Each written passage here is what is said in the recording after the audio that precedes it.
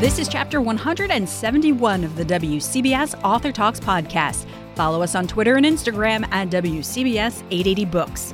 I'm Lisa Chernkovich. Coming up, a couple of books that will make you forget, at least for a little while, that you haven't been able to go anywhere for the better part of a year.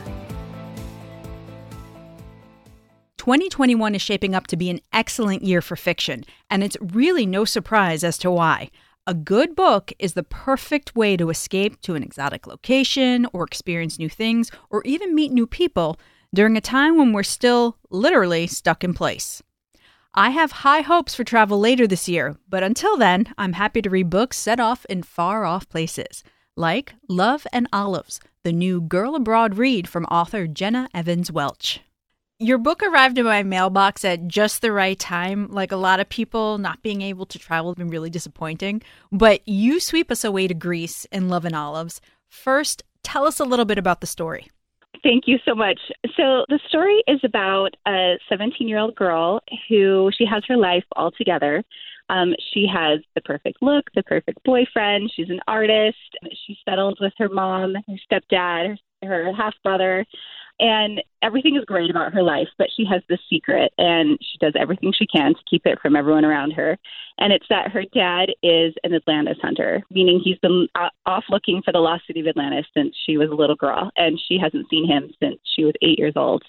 So it's this embarrassing thing, and it's particularly embarrassing because she was really into the lost city of Atlantis as well. It was something she really believed in with her dad. So at the beginning of the story, she gets a postcard from her dad, who she has not heard from in a long time. And he is asking her to come to Santorini, Greece, which is where he's from and where he believes the lost city of Atlantis once was. And he wants her to come and join him on a special project. I love that you said it took you on like a vacation. I was so worried about it coming out kind of later in the year than we'd originally planned, because I thought this is such a summer book. And then, pandemic sets in and I'm like, no, we need a vacation. This is the perfect time for this book to be coming out. So I'm glad it gave you that experience. It also made me really jealous that I can't hop on a plane right now and go there. I know, right? So what inspired the gorgeous setting? So this is kind of funny. So this is the third book in my Love Anne series. So they've all been kind of these girl abroad stories. So I knew at this point that I would be spending like a mental year in whatever location I chose. And with all of the books, I've actually started with setting. People usually ask me if, does plot or character come first? And for me, it's always been setting. That's really inspiring to me. I'm really visually inspired. So this time I decided, why don't I just pick a place I'm interested in, like someplace I've never been before. So I just went to my local coffee shop with my laptop and I just started Googling interesting places. And I found this tiny Greek island and this little bookstore overlooking the ocean up on this cliff top. And I was so inspired by it. I was like, I don't know what my story will be, but that's where I want it to be set. So I just booked a flight there, went with my husband, and I spent a week just doing everything that I thought a YA character would do. It was jumping off of cliffs and watching sunsets and petting stray dogs. It was pretty magical. It was really great. The bookstore in your book is so charming and so cute and so packed full of stuff. And I love that readers, after they're done reading it, if they want to go visit it, they can. Yes. So Atlantis Books. So I've changed it. It's called something different in the book, but it is a real bookstore. It was set up by, I think they were college or university students at the time. Basically some tourists who went and they were like, we don't want to leave this place. This is a really, really great island. What does this place need? And they decided it needed a bookstore for English speakers. So there's this group of people who've started this bookstore there. And I know it's been a big challenge for them to keep this bookstore open there, but it is so magical. So while I was there, I went there twice a day, and they showed me the hidden bunk room and all sorts of fun little details that ended up making its way into the book. Now, the legendary city of Atlantis plays, shall we say, a large role throughout the story. How far down the Atlantis rabbit hole did you go? Oh, it got really crazy. This surprised me because I am not someone who has ever been interested in even sci-fi or fantasy books or myths or like I'm like the ultimate contemporary reader. Like I read Harry Potter and that's it, basically. So once I realized that Atlantis was going to be part of this book, I was like, okay, I'll do some research. And I fell so hard for Atlantis. I read everything and I watched so many documentaries and I just like poured over every bit of information I could find. I am so fascinated by the Lost City of Atlantis, and I'm especially interested in the people who have devoted their lives to looking for it. And I got into this really weird headspace for a while where I was like saying things like, I think I know where the Lost City is. I remember saying that to my husband, and he's like, yeah, you shouldn't say that to anybody else. I'm like, but I think I do. He's like, all right, this has gone far enough. So it definitely like got to me, and I can see why people get so obsessed with it. Like there's a reason that it has captured people's minds for so long, and I loved the way that it worked so wonderfully with this father-daughter relationship. It just was a joy to research and to work into a novel. So where do you land now? Real or not real? I think it's real. I'm going with real. I think that it probably was, fleshed out, and there was a lot of creative liberties taken. But I think that the myth came from somewhere. And I think that Santorini as the origin of it makes a lot of sense, which I obviously go into a lot in my book. But I think a lot of the myths that we have, especially the ones that pop up in a lot of different cultures, that there's some sort of seed to it. You know what I mean? There's some reason that story showed up in a lot of places. So I think it makes sense that something happened in history that these stories started. Now, I think after all that, and you telling us how close you came to kind of going over the edge with Atlantis, I think people might be surprised to hear that it wasn't actually part of the first version of this book, right? Yes. So I wrote 2 versions of this book, which I love that you know that already. So as I told you, I went to Santorini not knowing what my story would be. And I wrote a book about a bookstore, and it was a difficult book to write. And I think it was fine, but something about it just didn't have the spark. And I don't even know how to describe what that spark is. I just know that this first attempt did not have it. And it was only after I'd put that first draft aside that I felt like I suddenly had these ideas that were coming to me. And it was interesting. I haven't had a book come to me this way before, but I basically had these 3 images that kept coming to mind. And it was a girl diving deep into the ocean, looking for something. She's reaching for a light, and the light goes out. It was a map of Atlantis, and then a list of 26 very ordinary items that a father had left behind. And it was just like really random. I always feel like I get a few things for free with my books, and then the rest I have to work really, really hard for. And these were my 3 things that I got for free. And it was almost like there were these breadcrumbs that I was like, these 3 images really intrigued me. And I immediately knew they were about Atlantis. And it was interesting because when I was in Santorini, there was Atlantis everywhere. Everything is named after Atlantis because they've really played up on this idea of Santorini being, tied to this legend. So as soon as I was like, okay, I think this is the way the story's going to go, I mean, it just, just unspooled and unfurled like so quickly. And it was just so fun to write in a way that the first book hadn't been. I think those ghosts of Atlantis got to you after that trip. Okay, I love that. I haven't thought of it that way. I love that. So, the bigger story there is, what's your advice to writers when they write something that doesn't feel right? So I actually just did this very long Instagram live on my Instagram about this, because I think a lot of the time the advice is like, just keep going, just get through it. And I think there is wisdom in that. But I have had several projects that at a certain point, it's like, if something feels lifeless, if there's no joy in it for you, if you are not having fun, or, I mean, not all writing projects are like fun, lighthearted projects, but if you are not feeling connected or feeling strong emotions towards what you're writing, it's very unlikely that the readers will not feel that either. So I think paying attention to your emotional response to the work is very important. So I think that there is power in just trying something new. I had that experience with my first novel, Love and Gelato, as well. I had a character that I spent, I don't know, like weeks on. I just could not bring her to life. And I remember just finally thinking, okay, something's just wrong here. This character feels lifeless. I've been trying for too long to make her one thing, and just setting it aside, trying something brand new, and just suddenly her voice coming to me so quickly and so easily. So I feel like we sometimes get stuck in these traps of, well, I've already, put this much time and effort into it. It's kind of like the sunken cost thing that we talk about in like business, where you don't want to give up on something that you've already invested a lot of time in. But sometimes that's just the right thing to do. So what exotic locale are you going to transport readers to next? Because I know you must have an idea. I do have an idea. So it's funny, as I finished this book, it was kind of this moment of, okay, is it time to try something new? Am I going to continue with the Love Anne series? What's the plan? And I'm, of course, getting emails from my readers like, Love Anne, write another Love Anne. And they send me wonderful ideas of locations. And, my bucket list just grows every day, places that I want to go.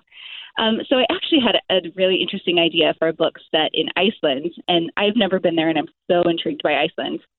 And then a pandemic happened, and I realized I can't go there. I can't do the research that I would need to. And I always have to go to the places that I want to write about. I really care about creating a strong atmosphere in my work, and I don't think I can do that without actually going there. So I kind of feel like that decision was made for me. Like, I think I'm going to try something different. And I immediately had this new idea. This one we set in the United States.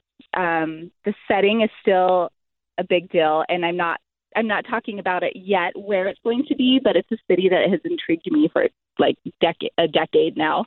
I've been there a couple of times. And this story is also contemporary YA.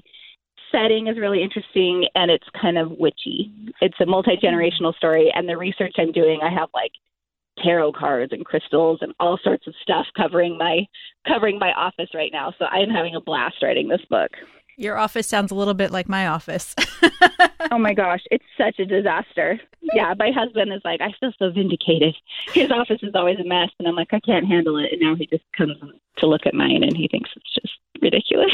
I also love that you're going from Atlantis to, it sounds like a little bit of the occult. So you're kind of keeping this theme going in a little bit of a way.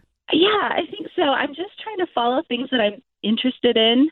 I think that's really important with writing. I've been very interested this year in like full moon ceremonies and crystals and, all of those things, spells. And I'm like, wouldn't that be fun to work into a book? It's just something that has kind of captured my mind recently.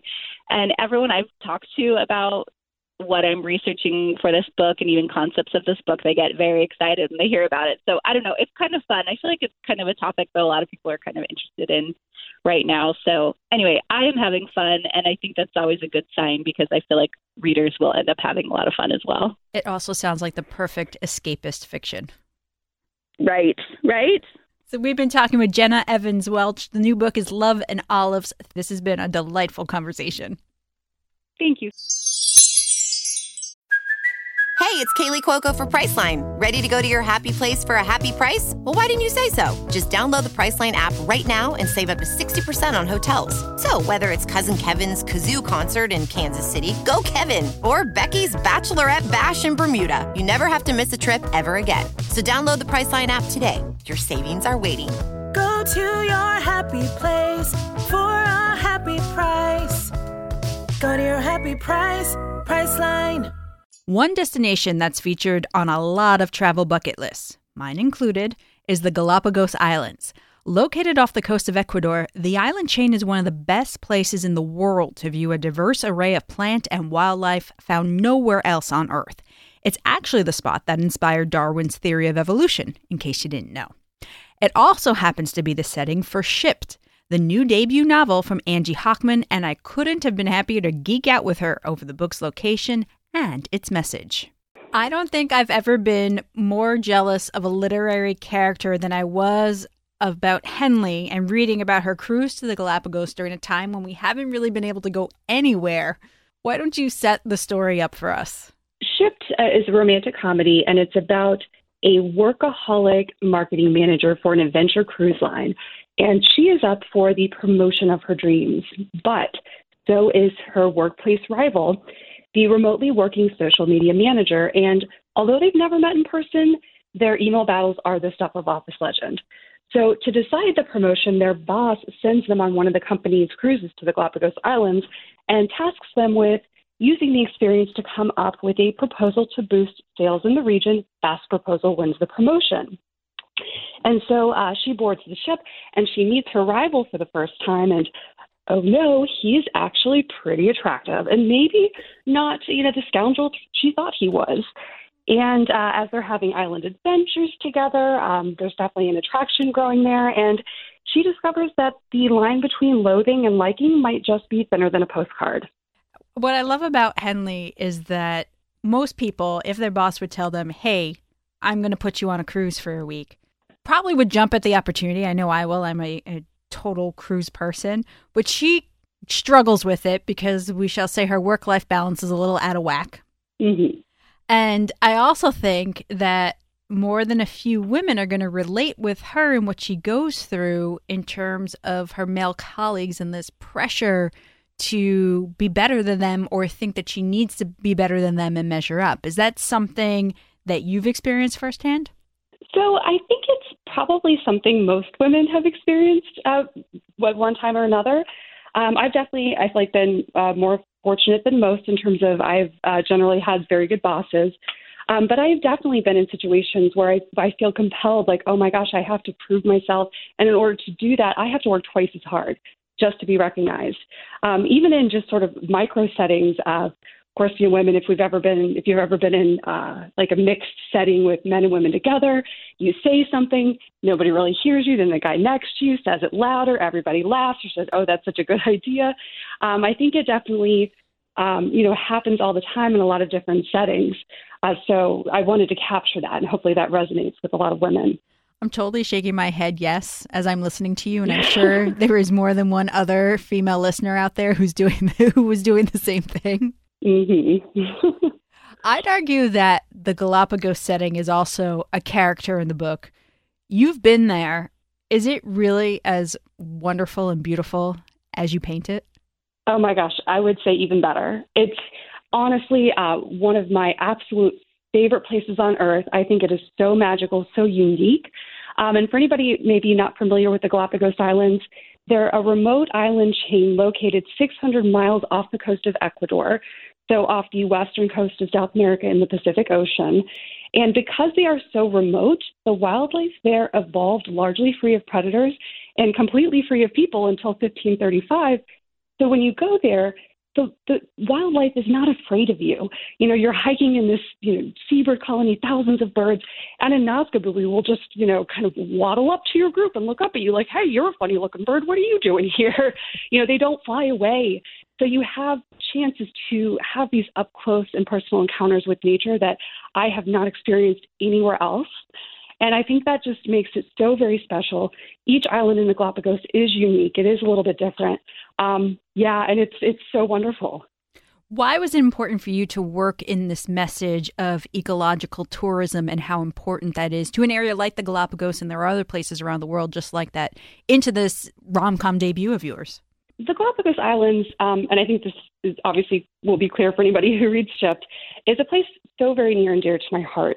And I've personally worked in the realm of conservation and in the travel industry. And, the fact is that the Galapagos Islands and many places like it are facing serious conservation challenges. And as we are all over the world in terms of climate change. And, this is just the world we live in. And I think having the opportunity to shine a light on that was just such a special opportunity for me to highlight something that maybe not a lot of people know about in terms of what's going on in the Galapagos. And also the amazing work that's happening there right now to try to address some of these environmental challenges. I think that's very inspiring. If people are inspired after reading your book and really enjoying it to do more, what do you suggest they do to help? I think any little action can potentially make a big difference if enough people take that action. So, it could be as simple as If you wanted to phase out your single-use plastics, that could make a big difference if more people stop using plastic straws, that kind of thing.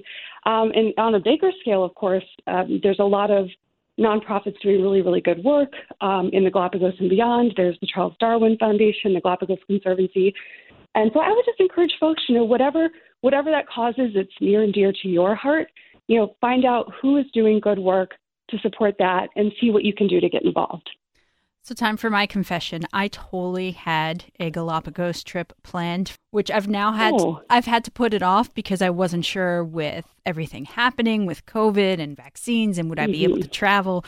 And so when this book landed in my mailbox, I thought, I really, really, really want to go now more than ever after reading it. So I've pushed it off till 2022, but I know that you're a big traveler as well. Are you really hoping to be able to get back out there in the world again next year? Oh, goodness, yes, definitely. I think being cooped up, in 2020 has been a challenge, as have many things about 2020. But yeah, I definitely have a very long bucket list. I'd love to get down to Baja, California someday, see the gray whales there. New Zealand's on my bucket list. I don't know if that'll happen next year, but yeah, at this point, I will just be very happy to leave my house. And do you plan to write more stories that center around this passion of yours for ecological conservation? Well, yeah, I hope so. I definitely have some ideas in the works. My next book coming out from Gallery in 2022 is going to be a little bit different. It's going to take place a little bit closer to home for me. It's set in Ohio. It is another romantic comedy, but I definitely do have some ideas for stories down the line that involve that sort of environmental aspect. Excellent. And in the meantime, people can pick up Shift, which if you have been itching to get someplace, it will transport you and also make you extremely jealous, but hopefully inspire you to do more for the environment and do more for yourself and learn how to take care of yourself among everything else that's going on in your life. Angie Hockman, thank you for the time today. All right. Thank you so much for having me. And that's where we close the book on this chapter. Next time around, we find out what animals can teach us about reconnecting with each other. I know I'm looking forward to seeing my fellow humans again this year. Until then, connect with us on Twitter and Instagram at WCBS 880 Books. I'm Lisa Chernkovich.